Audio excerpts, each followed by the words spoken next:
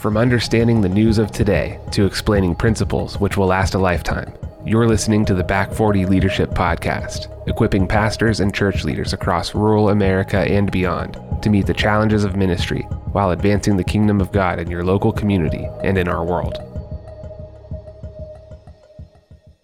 I am here with pastors Mel Massengale and Todd Stanley. Hola. Hey. All right, so I want to start off by, we just had a leadership night recently. It's, Mel, you called Lessons from a Rust Bucket. Correct. So it was, the idea behind it was you had learned principles while working on your Jeep that scaled to leadership. Yeah. And one of them, which really struck me as important and tempting to violate, is the principle of not starting too many projects at the same time. Yeah. So why don't you talk a little bit about, like, you can tell the story of what happened with your Jeep, and kind of lay out that principle, and then we'll kind of unpack it. I'm sure that's why most people are listening, is they're just breathlessly anticipating the off chance that I will welcome share. To Jeep Talk. That's right. Share a story about my 2001 Jeep Cherokee. So it's a little bit of a project, Jeep. Oh, wait, sorry. Talk is Jeep. That's the podcast. Oh, there you go. Oh, I can always count on you, Todd. Thank you. So I've just been replacing and restoring and doing all kinds of work. And this happens in so many areas, whether it's our home renovations or whatever. One project leads to another. And so as I started stacking these projects up, I realized, like, oh, hey, I probably want to replace the water pump. Well, actually, it started with, there was one inlet that was rusty that I thought, you know what, it's a $9 part. I'm going to replace that. And then I realized if I replace that, then the water pump, like, they seize up, and I probably need to replace the water pump. So I got a nice water pump. And then I thought, well, if I'm taking all that out, I might as well replace. And before you know it, I had like 8 different components that were separate but integrated and together and connected, that I could have done any one project and it would have been fine. But what I did is I did all of them simultaneously. Yeah. And then I had an issue. I had a cracked housing for a thermostat, and I didn't know it. And so when I put everything back together and it was completed and was finished, and I started it up, it's spewing coolant, and I can't figure out where it's coming from. And so I'm looking and hours of searching, and I can't find it. And so finally I have to take it all back apart and inspect. And the problem was, I would have been better off replacing one component at a time, testing it, seeing how it worked. But I had so much work I had to do because I had done everything at once, and then I didn't know where the problem was. I couldn't identify the issue. And also, I'm not a mechanic. So it took me a lot of work to figure out, I've got a cracked thermostat housing. That's all it is. It's a $10 part, but it cost me hours and hours and hours. And so the principle is, we can do the same thing in churches. We can say, hey, we're going to make these changes, and then we make all these changes with all these moving parts, and there's a breakdown, but it's hard to figure out where the breakdown actually happened, because now we've got all these new moving parts, or people in new positions, or new programs, and it's easy to go, well, here's the problem, but is that actually the problem, or is the problem somewhere else? And so I think there's a principle there that's true for us across the board. Yeah. So to some degree. Do you think that the impetus for taking on too many projects at the same time in that context was overestimation of your own abilities, or was it? Yes, that was part of it for sure. Yeah. It was simple enough. I see this on YouTube. These people are just as idiotic as I am, so I can surely do this. So that was definitely part of it. Part of it was my trust in the material as well. Like, oh, hey, it's not going to be cracked. It's going to be, I had assurance in myself that, hey, this is going to be good stuff. And it was not. It was faulty. And again, you don't know, because I wasn't sure. Am I just an idiot? Like, I don't know what I'm doing? And come to find out, it was like, nope, it's faulty material. Yeah. So when you change a system, then it's probably prudent to anticipate that any modification to a system is going to yield tenfold negative consequences that maybe you don't foresee coming. And so you might be able to move the needle a little bit in the positive, but every time you move the needle at all, you might uncover negative consequences, unforeseen negative consequences. Is that a safe assessment when it comes to churches? That's probably an overstatement in my opinion, because if that was the rule, we would never make any changes. And honestly, that's probably what a lot of people do. They look at changes that way. It's going to yield negative consequences, so we won't make any changes. And so for me, the net win, in spite of all the work on my Jeep, the net win was this is going to be healthier. It's going to work better. It's going to function better. Was worth all of the labor and all the heartache and all the struggles and frustration and all those kind of things. So yes, you've got to understand, hey, when you're making changes to your systems, when you are bringing new leaders in or implementing new programs or departments or vision, whatever it is, there are going to be problems you don't anticipate. And maybe it's because you're an idiot and you think you're smarter than you are, or maybe it's because there's a broken system somewhere. There's a broken leader somewhere, there's a broken whatever it might be, and you've got to understand this might take longer than we think it will, or this might have more heartache, but you still have to say, why did we start doing this in the first place? Well, something was wrong and we were trying to make it better, and that's got to be the motivation throughout it, because if you stop whenever you have a problem, you're just going to quit. You're never going to change, you're never going to grow, you're never going to move through that. So we shouldn't be stultified by the anxiety of change, and we should be willing to approach it, but we should try to approach it in a way that is not taking off too much at the same time. And it sounds like there's hope for pastors that have bit off too much at one time, because what you're suggesting is that even in the context of your Jeep, you started too many projects at the same time, but it still ended up with a healthier outcome because you persisted, even in the midst of the chaos. So if a pastor say come in and has changed the whole system, and now he's living in chaos, it's not too late if he pushes forward to get to. No, and I think you can be really systematic about it and go back through and do a hard analysis. Okay, is this working the way it's supposed to? Why is it not working the way it's supposed to? Or yes, it is absolutely doing exactly what I want it to do. Okay, well, let's move on to the next piece then. Well, what about this? And we have to be ruthless about that. And it's easy to do that in the context of something inanimate like a Jeep or an engine or a home renovation, but it's hard to do that with people, because we want to give people the benefit of the doubt, and we go, well, maybe they're not a great leader, but man, they're so nice. Or man, they're here every weekend. They're so faithful. I just hate. And again, I keep drawing it back to the context of the Jeep. I don't care.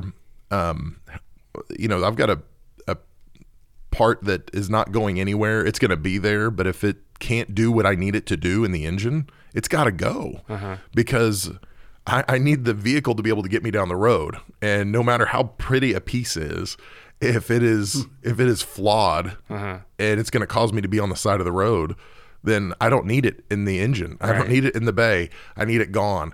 And there are people on your team, maybe there are systems or programs that you're married to that you thought, okay, well, you know what? It's not that bad, but it's going to leave you on the side of the road. It's going to keep you from getting to where God has called you to go. And so in some ways you got to be ruthless about that and say, hey, I love you, but you probably shouldn't be teaching the Sunday school class anymore. Hey, I love you, but you probably shouldn't be leading this ministry. Let me find you a place that you're going to be less frustrated, that I'm going to be less frustrated, that's going to help the organization. Those are hard conversations to have, but you got to be ruthless about it.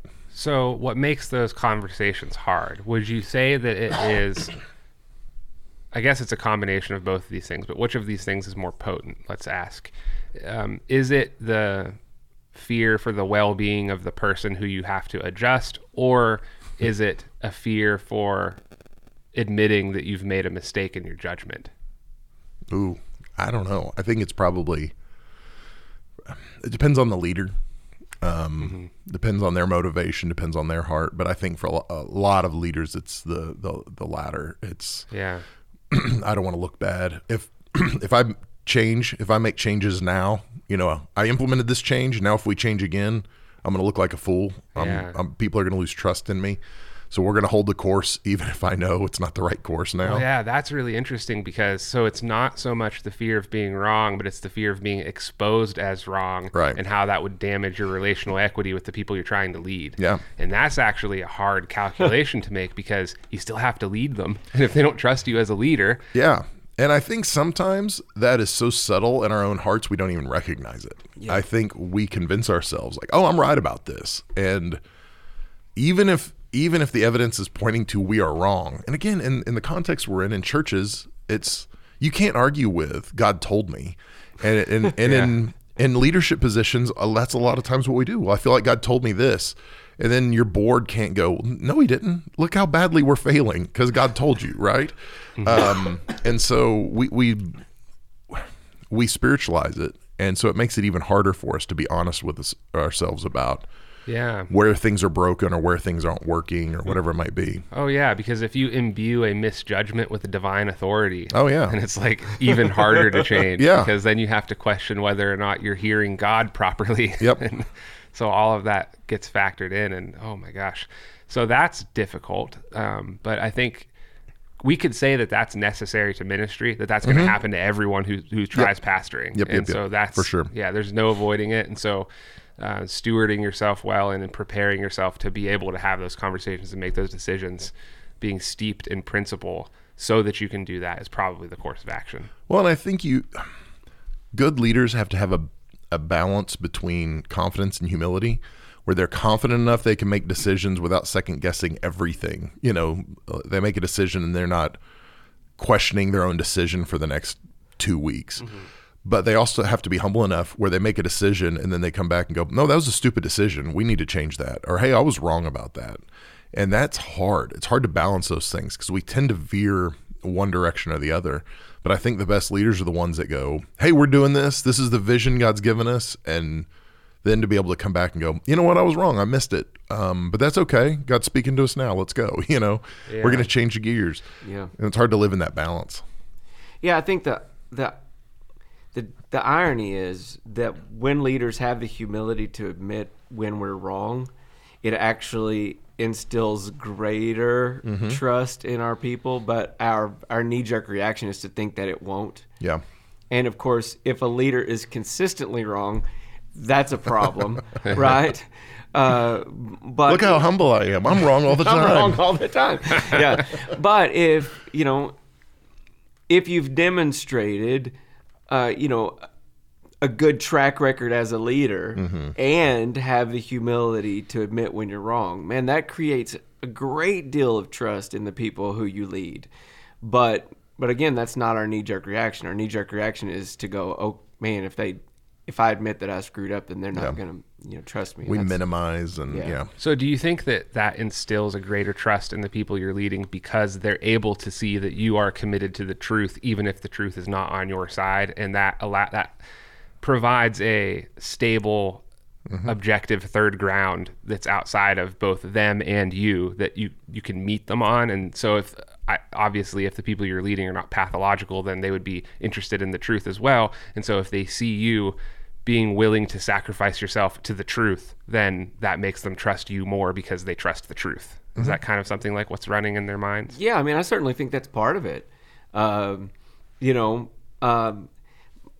of it's just the practical thing of, as a leader, me going, I know they can see this. Right. Right. They've got eyeballs. Yeah. So if I just go, la, la, la, it's not happening, then that erodes trust. Yeah. But if I'm willing to go, hey, I see the same thing you see. Yeah. Then they go, okay, I'm not crazy. Like this really does need to be fixed.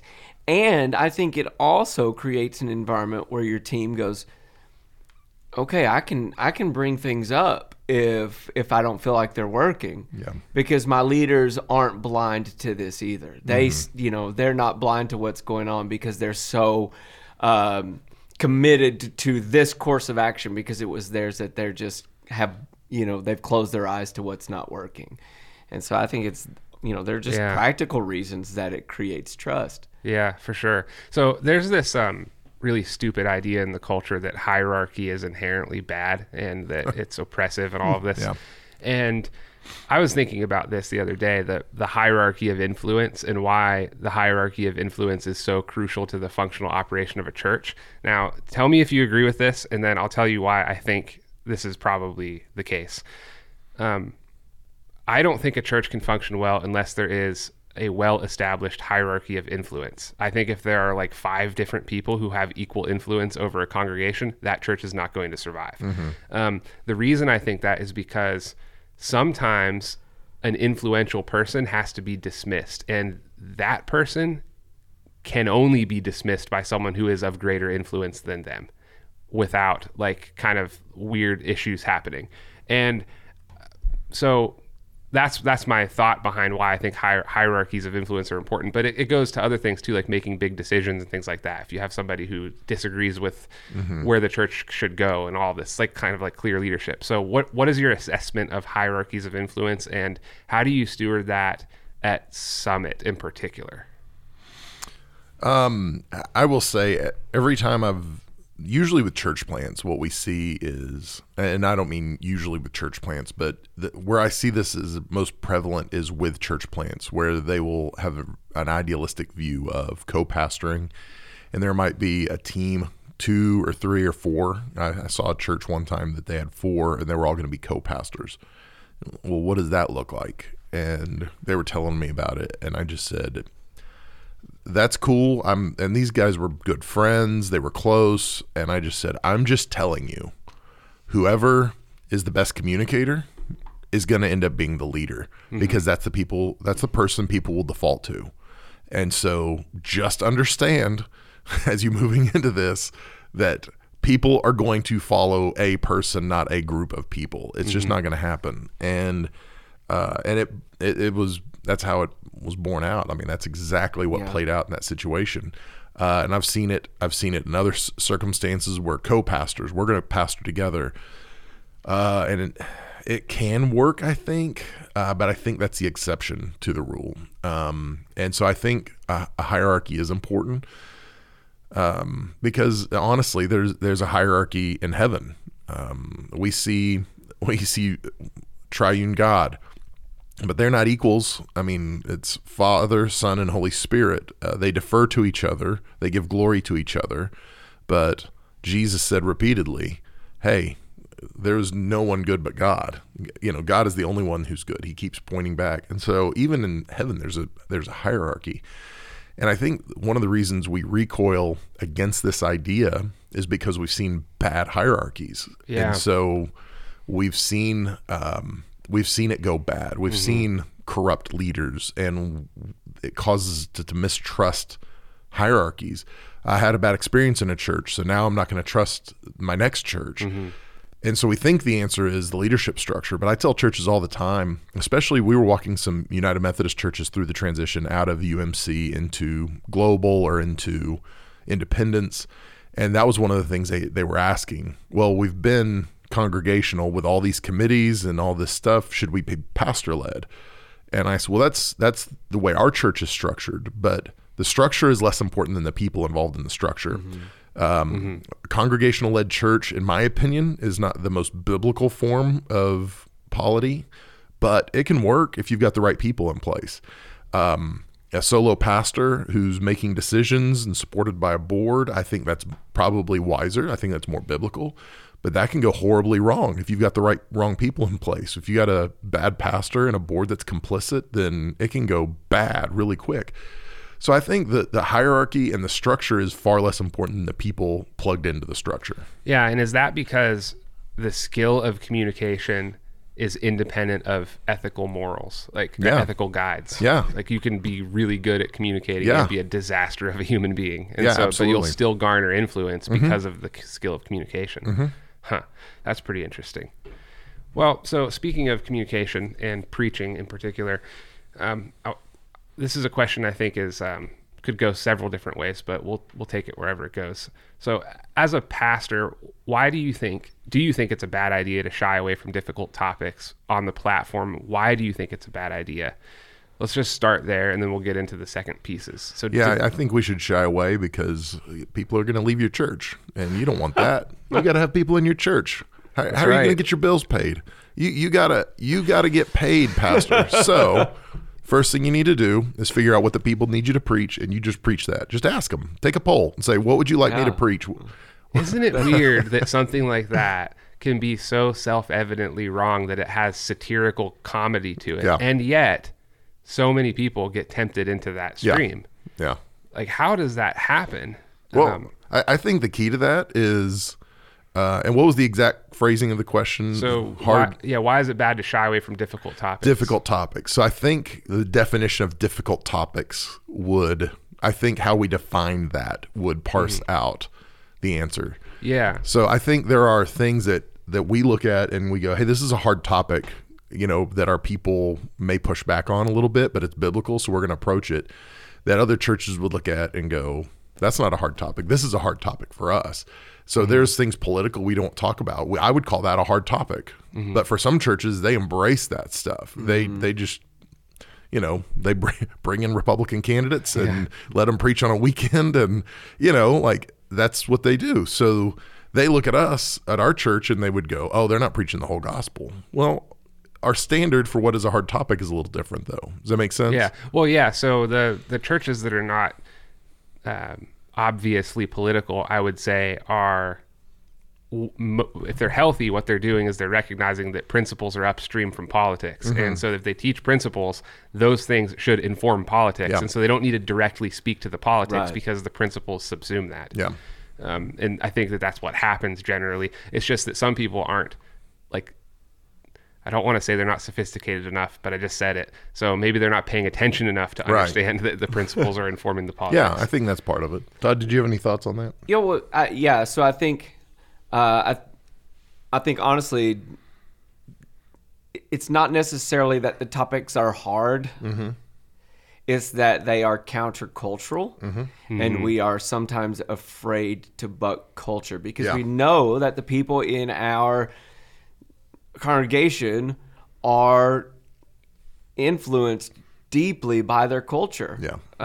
And so sometimes it's that honestly that we as pastors have been deeply influenced by our culture, and we can have a difficult time wrestling with the text. And so whether we want to admit that or not, that's a reality as well. So sometimes it's just that, I don't want to talk about that because deep down I really don't agree with that. And so that's a whole other, can of worms to open. Yeah. So there's that's hard. So there's a sense then that if Scripture teaches a certain thing and you don't really agree with it, it could be the case that it's likely the case that you don't understand it, and you don't have the faith-based presupposition of childlike obedience to God to inform your reading of the Scripture. It's something like that. Like it's kind of like if I'm not able to understand and parse out why such a thing is good, then I can't say that it's good. I can't believe that it's good. And I think that if you try to approach the Bible that way, you will fail. It's just too difficult. It's too hard to get to those understandings. You can get to them, I think, if you work long and arduously for it, but it's not self-evident in the text many times. And if you just put down the Bible at the point you come to something like that, you'll never finish it. Well, and I think we feel like clergy or pastors or leaders are immune from the same thing our people deal with, because our people, the people in my church that are living together, who know what the Bible says, but still will live together in spite of that, they're not evil, but they are choosing a view of Scripture as it applies to their life in a way that is convenient for them. And pastors aren't immune to that. Pastors can do the exact same thing, where we choose to interpret Scripture in such a way that it makes my life a little easier, or it keeps me from having to confront some things in my own life, or whatever it might be. And so if we're not careful, we can do the exact same thing, because it's a human condition. It's not a world condition. People outside the church, they deal with this, but not us. But we deal with it too. Yeah. So that's why, what Todd was saying is we got to wrestle with this stuff and go, ooh, why is this painful? Why is this hard for me to preach? Is it because there's something in me that needs to be reconciled to Scripture, or, whatever it might be? But that's, it's way easier for us to preach sermons than it is for us to live them out. Yeah. And that's where we have to live them out and go, okay, what do I really believe in this? This strikes me as a familiarity with God problem. So for instance, when you're around people who you are very intimately familiar with, it seems to me that you are less judicious with your speech. You're more likely to say things that are probably not becoming of an honorable person. That's weird that happens. One, because those people are the most important people in your life, and yet you're allowing them to see this part of yourself. But I think it happens because that intimacy also begets a kind of trust that even if I say or do something like this, they're not going to stop loving me. Right. And when people start to get there with God, I think that it's easy to transgress his commandments without thinking twice about it. Now, the problem with that is I think we really need to be there with God. So you end up with this weird tension that... Well, it's and this goes back to what you're saying. The people that it's easiest to, from a pastoral perspective, the people that it's easiest for me to mistreat are the people in my home.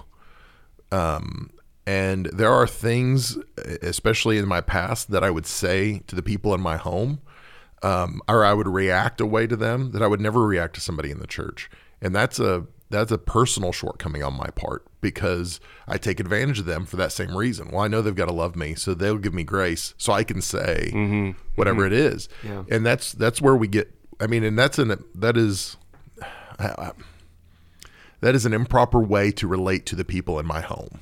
Okay. I was going to use the word abuse. I don't think it crosses that line, that threshold, but I'm still taking advantage of our Maybe relationship. Not for you, but certainly for some people it does. Yeah. Oh yeah. Okay. And that is, to Todd's point, I think that mentality ends up being the birthplace of abuse for deeply pathological people, for sure. Well, and even that, we carry that into our relationship with God, and to me that's what Paul talks about when he talks about presuming upon the grace of God.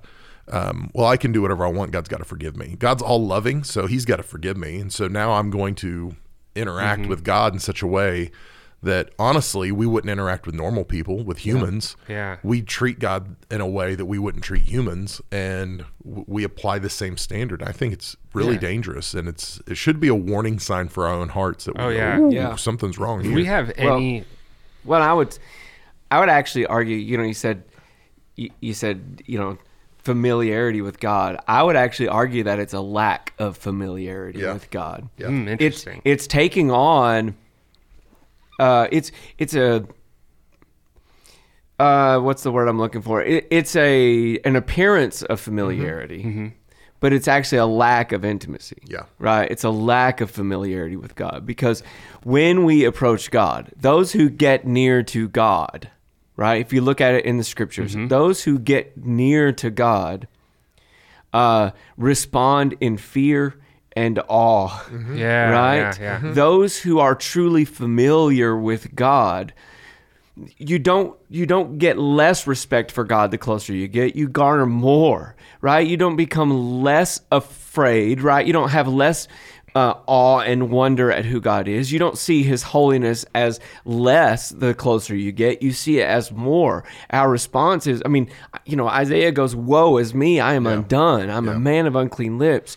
God told Moses, I can only let you see the back side, right? Because if you saw the full measure of my holiness, it would consume you, right? We see the Apostle Paul as he grows in his ministry, and toward the end of his life, he starts out referring to himself as the least of the saints, and then he ends his, like in the latter parts of his ministry, he says, I'm the chief of sinners, right? The progression of holiness and the progression of familiarity with God is one of recognizing just how holy and awesome and beautiful he is, and just that our level of reverence grows, not diminishes, as we become more familiar with him. And so if we find ourselves in a place where we are casual about God's grace and presuming on God's grace, as the way Paul said, it's not because we've become too familiar with God, it's because we've not drawn close enough. I love the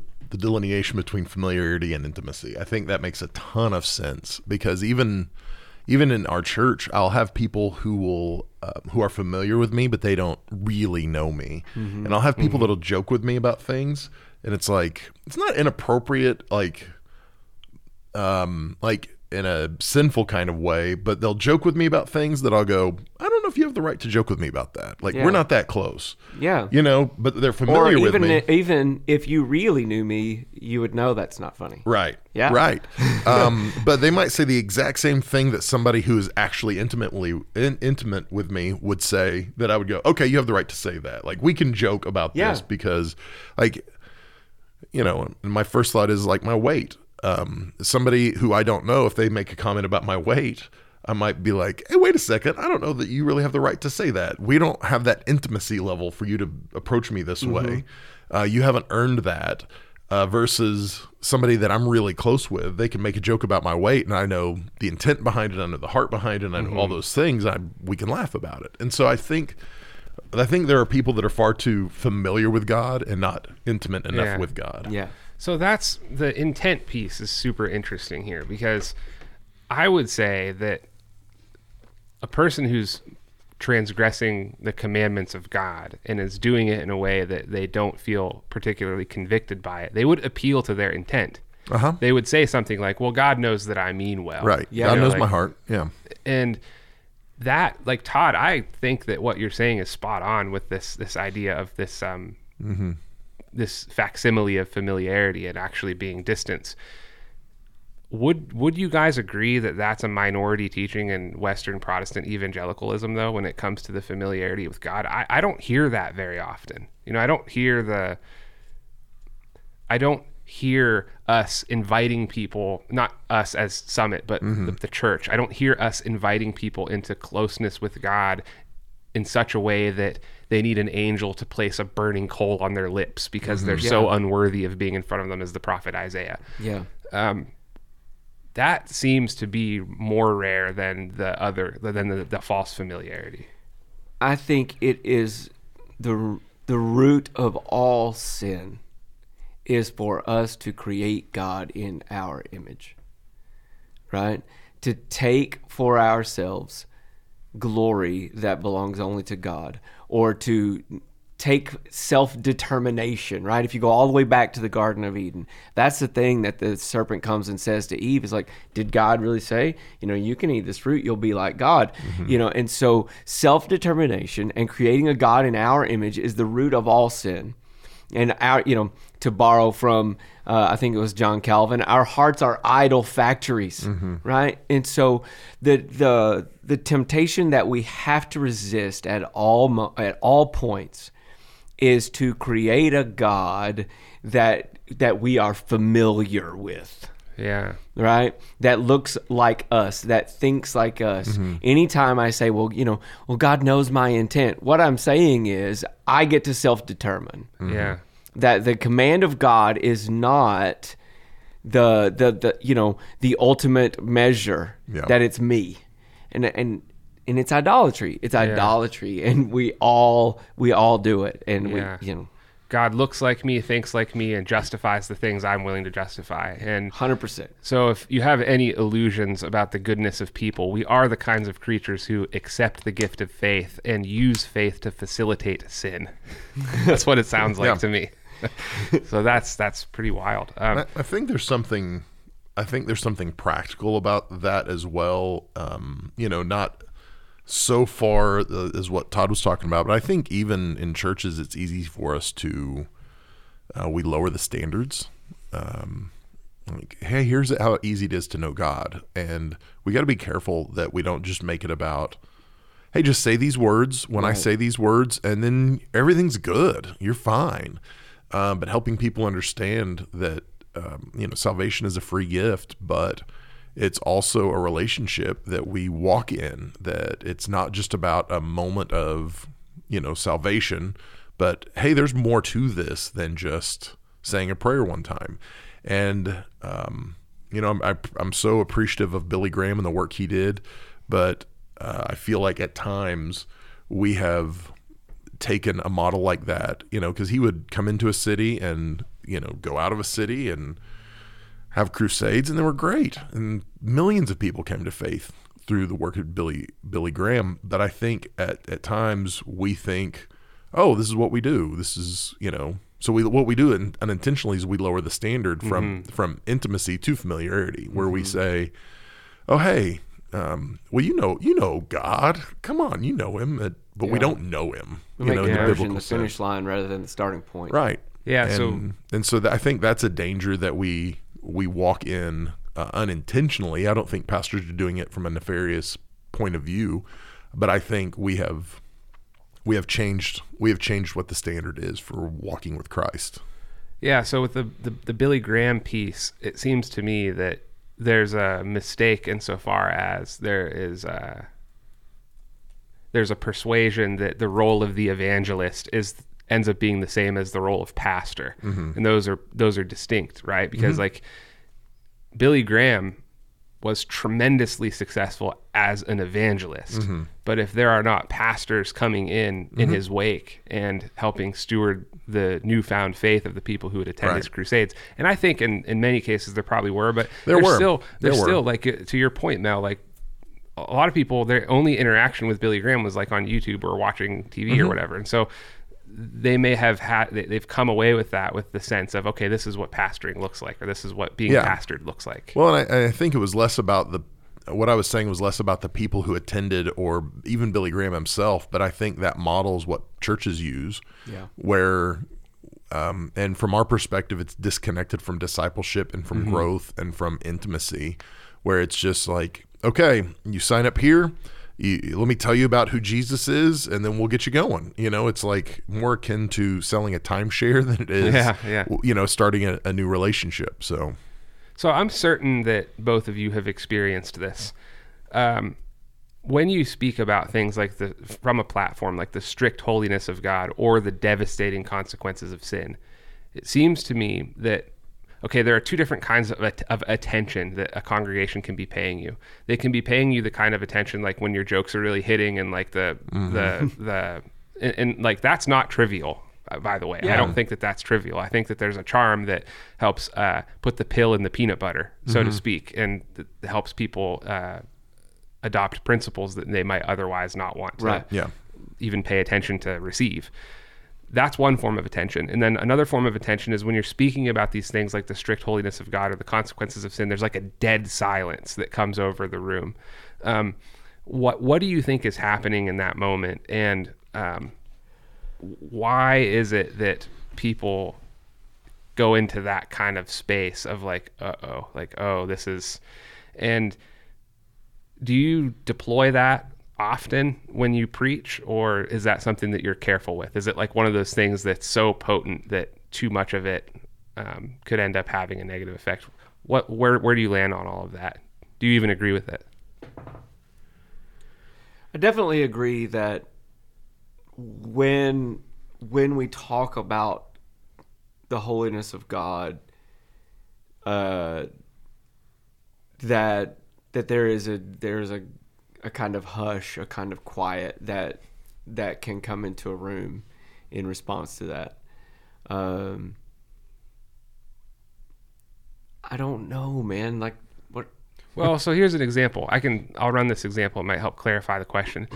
I was riding in a vehicle with several of our pastors when we were on staff retreat recently, and I started telling them about Unit 731, which is was a biological engineering, completely illegal experimental facility that the Japanese were running underground during World War II. And it's absolutely horrifying. I won't even share the details on the podcast. Like, you can look it up if you want to disturb yourself. But as I was talking to them about that, and then I ended up stopping myself because no one was giving any like, they were just like, I couldn't tell if they thought I was crazy or like why would he be saying this? They told me later. Yeah, they did. I didn't even know what the conversation was. They were like, Pastor, don't make me ride with him. All right, whatever. Yeah. Well, that's the thing, is like, I know about this process that runs in people, and still I have doubt whenever I bring up something like that. Yeah. But here's the thing. I'm not making that up. That actually happened. Mm-hmm. And things that actually happened are the ground on which pastors need to be working, right? Mm-hmm. I mean, we can't just ignore this kind of stuff. but it casts a kind of silence over people. And that silence is intimidating, I think, for the person who's speaking. And you don't know where people are going to land. Like I've actually had a woman come up once and say, "Hey, I don't ever want to hear you speak about those things again." Oh, nice. Like, yeah. Well, thank you. Yeah. Oh, that's so sweet of you. But like, Yeah. and I get what she's saying, but what she's communicating to me is, in my understanding in that moment, is I live in this bubble and I don't want you to pop it. Yeah. I don't want that to happen. I don't know if there's a question in that, but it's hard. I think that for speakers, it can be hard to address things like this because they don't know what people are thinking in that moment because it goes quiet. Well, okay, so I've got a couple thoughts. The first is this. I think if I'm presenting the gospel, it is my responsibility to use every tool available in public speaking to communicate the gospel as clearly and as effectively as I possibly can. And there are strategies you can use when public speaking that will help you communicate more efficiently and more clearly. Right. So it's wrong for us to ignore those things. And some of those are things like pausing for an effect or using humor to illustrate a point or whatever it might be. So I think it's wrong. It's wrong for us to have an approach where we go, well, I'm just going to read the Word of God and that's all it is. Like, okay, that's great. There's nothing wrong with that. But your job is to help people hear the Word and understand the Word and apply the Word to their lives.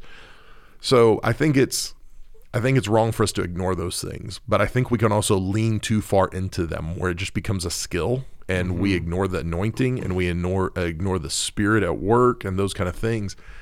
And the church I came from in Oklahoma, they were very loud, very responsive, very engaged vocally with your sermon, with your message, things like that. So when I first came to Pennsylvania, I told Kim, I said, I think they hate my guts. I'm not really sure because I was so dependent on the response from the room that I found myself at times playing toward it or trying to, like, that's how I measured a win, was how engaged people were verbally with me or how much they laughed or how many good sermon pastors I heard after the message. And so what I had to do is be mature enough to go, hey, I'm not going to rely on that stuff. I'm going to do exactly what God tells me to do. I'm going to be as faithful to the Word and to the text as I possibly can be. I'm not going to preach things that just make me look smart or make me look slick. I'm going to preach what the Word of God says, and my job is to make Him look good and not me look good. And then who cares if people like it or not? And that kind of goes back to even the hard stuff earlier. Like, hey, if we just endeavor to say, I'm going to preach the truth and I'm going to use every skill that I possibly can. And if I need to learn some communication skills to preach better, I'm going to do it. But I'm going to employ every skill I can, but I'm going to rely on the Holy Spirit to do the work. And in those moments because I'm not afraid of those moments, I like to lean into those. But I think if I rely on those moments, then it divorces a message from the Holy Spirit. It's just a TED Talk is all it is. It's a spiritual TED Talk. And so I think relying on the Holy Spirit to deliver those moments and not relying on my skill set to deliver those moments is dramatically different.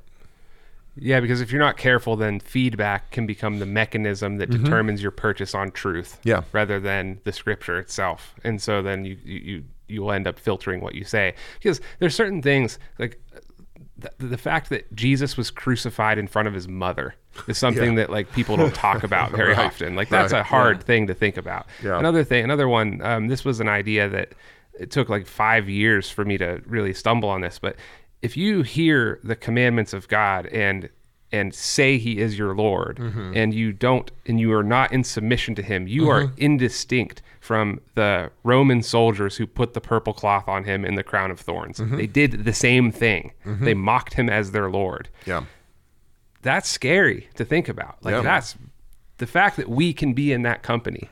Because we read about those guys and we think, oh, I'm so glad that I'm not them. I don't like what's coming for those guys. Right. But how is that different than what we're doing if we're not in actual submission and yet we pay lip service to God? That's the same thing as what they did. That's exactly what they did. Anyway, so so So God is holy and he is near. And that should be both terrifying to us and infinitely comforting, but only in light of Jesus. Yeah. And that's what we have to help people to see. And I think that the terror is what makes the room be silent. And we need that, because we need that recognition of our sin and our unholiness and our need for God. But if we leave people there, then we miss the gospel. And so I think those moments are only effective in as much as we then exalt the glory of the cross and the glory of Jesus, and then offer the comfort that only comes through surrendering to the lordship of Christ. Yeah, that's a super important point, and they play together, like, right? So the exaltation of God and the glory of the gospel and the peace that comes with it comes in light of the darkness of the crucifixion. Yeah. When we really look at it for what it is, then we can really see the gospel for what it is. And if we pull away from either of those things, like if you don't present the gospel and all you present is the bad, then you crush people and they become cynical and resentful and Legalistic demoralized and and legalistic. Yeah. Well, yesterday I was in a conversation with Colin McKnight as our Blairsville campus pastor, and we were talking about conversations in groups and how there are people that hate silences, and so they'll fill the space, like, because he was in a group with some people and somebody said, "Hey, does anybody want to lead some prayer?" and didn't even give people a chance to respond. Like, anybody? Nope. Okay, well, I'll just do it. And we tend to do that a lot of times if we're uncomfortable. Yeah. And pastors, and from a practical perspective, I think there's something really powerful about allowing space for the Holy Spirit to work independently without my words. Like, give a moment for a point to land, or for a scripture to land, or for the impact of it to kind of set in people. I think there's something really powerful about that, but sometimes our insecurity gets in the way and we don't allow that to happen. And so I think, in light of what Todd is saying, I think it is really important for us to have some moments where we let the Holy Spirit work without us, where we can say, okay, hey, I'm going to let the Holy Spirit speak to our people in this moment. Maybe it's 5 seconds. But when you're standing on a platform preaching, 5 seconds feels like a really long time.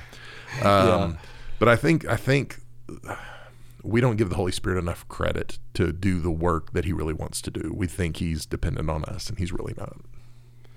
Yeah. So this is we've plumbed the depths of useful abstractions, and I think that those are all very good. I want to end this on something of a practical note.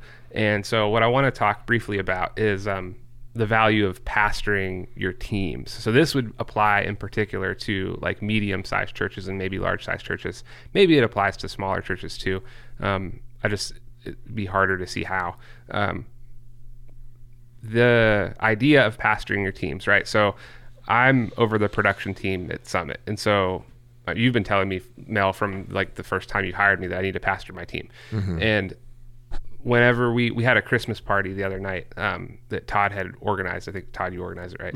And the worship team and the production team were both there. And it was kind of like an eye-opening visual moment, because I could see all the people. And in a church of our size, which is probably like a medium-sized church, I don't ever see those people together at the same time. Like, I see them when they're serving, or maybe when they're attending. They're kind of... I don't ever see them in the same room for the most part.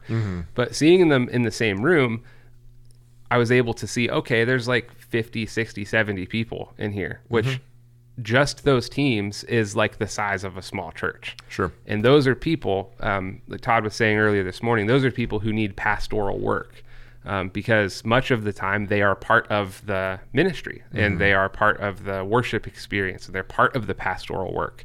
And so they're not getting as much pastoral work just through the context of the weekend service. And arguably, especially in the worship, for those who are worship leaders, they might need more pastoral work than those who are in the background, because they have a higher degree of responsibility on their shoulders. So can we talk a little bit about pastoring your team and how that might look if it's being done in a healthy way, and how that's good for the church overall? Yeah, well, I think you and I were kind of talking about this earlier, and one of the things that I brought up was that, the weekend comes with alarming regularity. Mm-hmm. So it's bearing down on you all the time. Yeah. Yeah. And so it's really easy to be stuck under and to labor under the tyranny of the immediate. Mm-hmm. Mm-hmm. And, the Sunday's coming, so we got to be ready. We got to have a worship set that's ready. We have production stuff that needs to be done. We've got to have these teams filled. We got to have these roles done, and and it's easy. It's really easy to let that be the thing that drives and consumes our energy and our activity. And Planning Center is a great tool, but when you're looking at Planning Center and you just see yellows, it's a horrible taskmaster as well. Yeah, absolutely. And I think it's easy to fall into that. Right. I'm just scheduling people. I'm just trying to get people filled in these slots. Right. Yeah. And when we allow that to become the thing that we're focused on, and certainly we have to give attention to it. The weekend comes every 7 days, right? So we have to give attention to it. But we can do that at the expense of the investment in the people from a relational standpoint and from a pastoral standpoint. It's really easy. And honestly, especially when you have a team that's functioning well, and it's easy to neglect asking them how they're doing. Mm-hmm. Because, man, if they're showing up every weekend and they're serving, they must be doing great. Yeah, and let me clarify this too. And what you're talking about is not the "How you doing?" when you see them. It is the face-to-face, eyeball to eyeball, where you go, "How are you doing? Like, how's your heart doing? Yeah, and how's your family? Are you doing all right?" Right. That is a different question. Absolutely. Yeah. And with worship team and production team in particular, because you and I both work in those arenas, they are serving during the weekend service, right?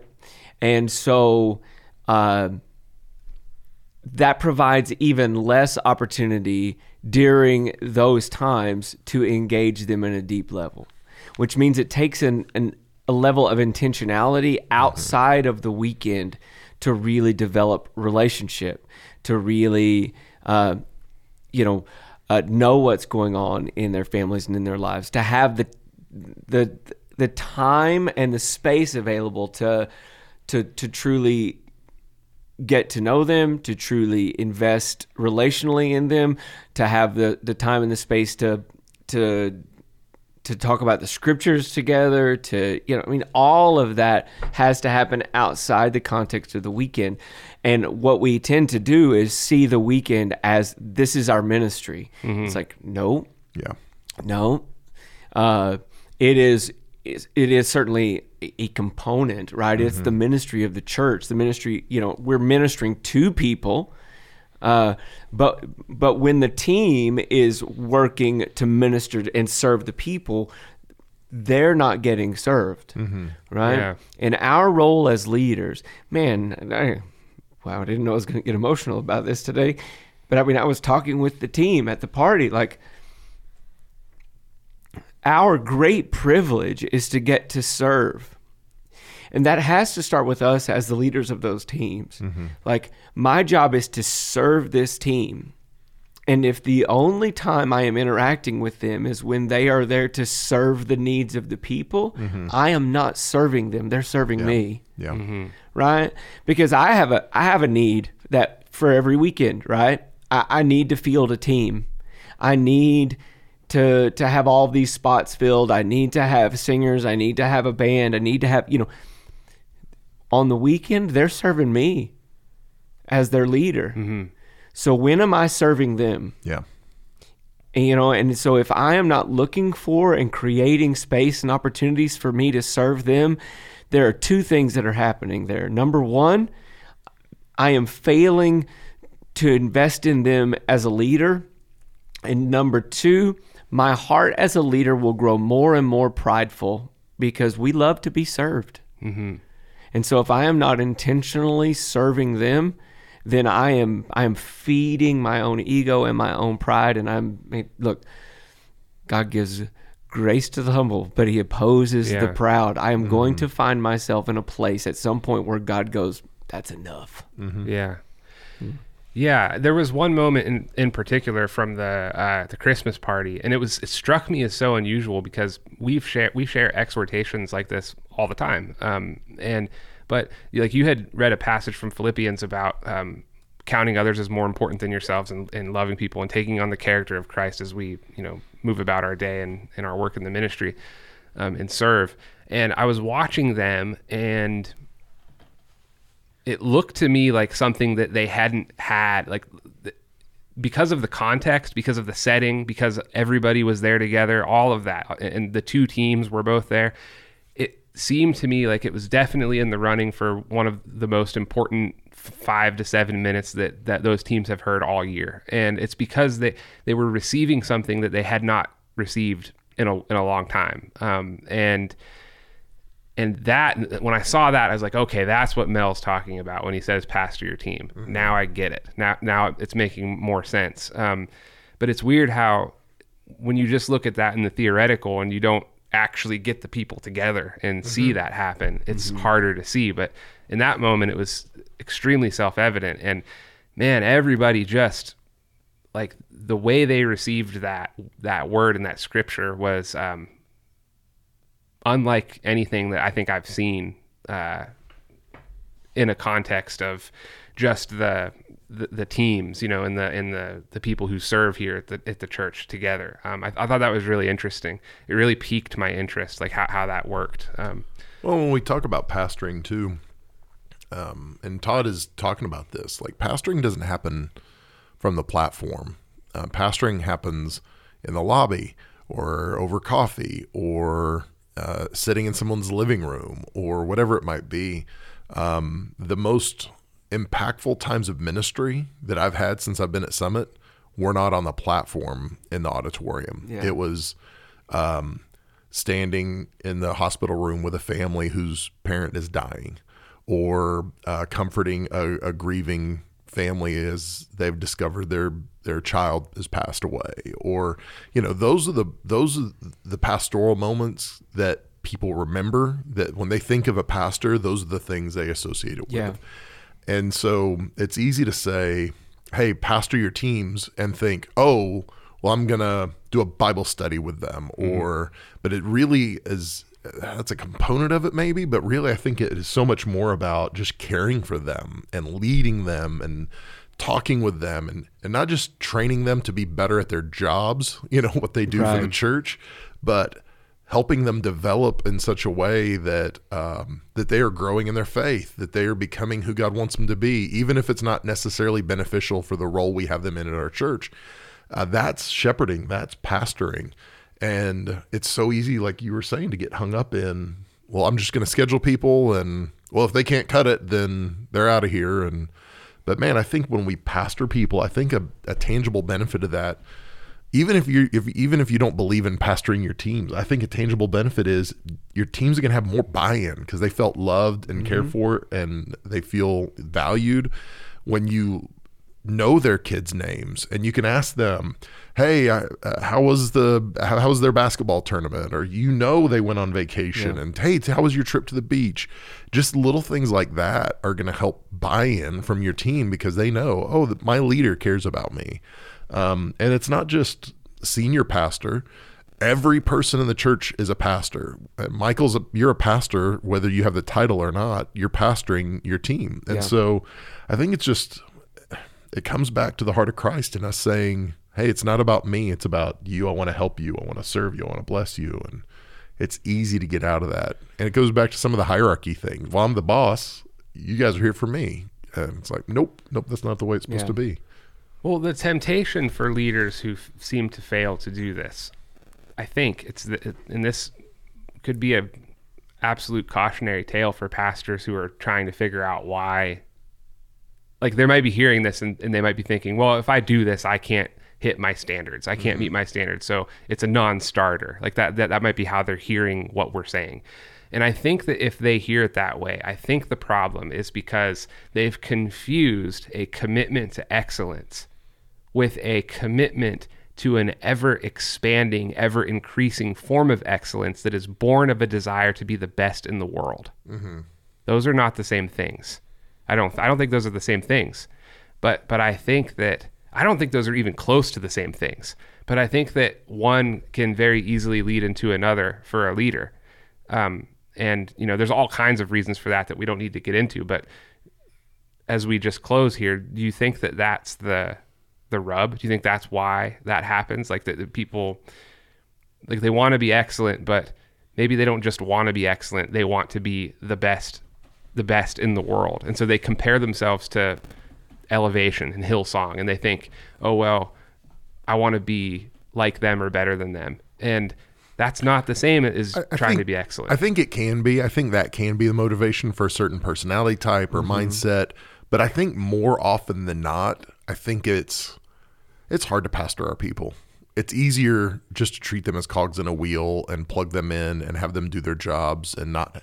It's hard to shepherd people because very rarely do people need shepherded between 9 and 5. Yeah. Like that's not when they need pastored. A lot of times it's at 7 o'clock or at 2 a.m. or, and so it is real hard to pastor people. It's way easier to be their manager or their boss or whatever. So yeah, I do think that's probably the case to some degree, but I think more often than not, it's really hard to take a step from being a manager to a pastor. And I think most of us just don't want to put in the work to do that. Look, I mean, I think Hollywood has demonstrated that you can put on a really great show with unhealthy people. Yeah. Right? That's true. So churches have demonstrated that. So having a good show on the weekend is not a measure of church's health. Yeah. It's not a measure of how effectively you're pastoring your people, but we default to that. What we do is we go, hey, look how great things are going on the weekend. Yeah. We're doing a great job. Look, we're pastoring these people. Like, you're aiming at the wrong thing, my man. Yeah. Look, there's nothing wrong with an attractive service on the weekends. We do an excellent job at Summit of having a compelling presentation every week, and there's absolutely nothing wrong with that. But that has to be secondary. And if it's not, then we're aiming at the wrong target. And we can have a whole bunch of people who think they're okay, but aren't being conformed to the image of Christ. You mean they're familiar with God, but they're not intimate with God? Maybe so. Yeah, just trying to tie that in. That's a great way to put a bow on it. So thank you guys for listening. I hope it's been valuable, as valuable to you guys as it's been for me. And so Mel, Todd, thanks for doing this. Thank you. And everybody who's listening, we'll see you in the next episode. If you enjoy this content, please let us know by rating and reviewing the podcast.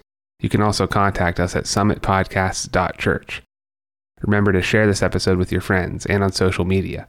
Summit Podcasts can be found on Apple Podcasts, Spotify, wherever you listen to podcasts, we're there. Thank you for listening to the BACK40 Leadership Podcast, and we will see you in the next episode.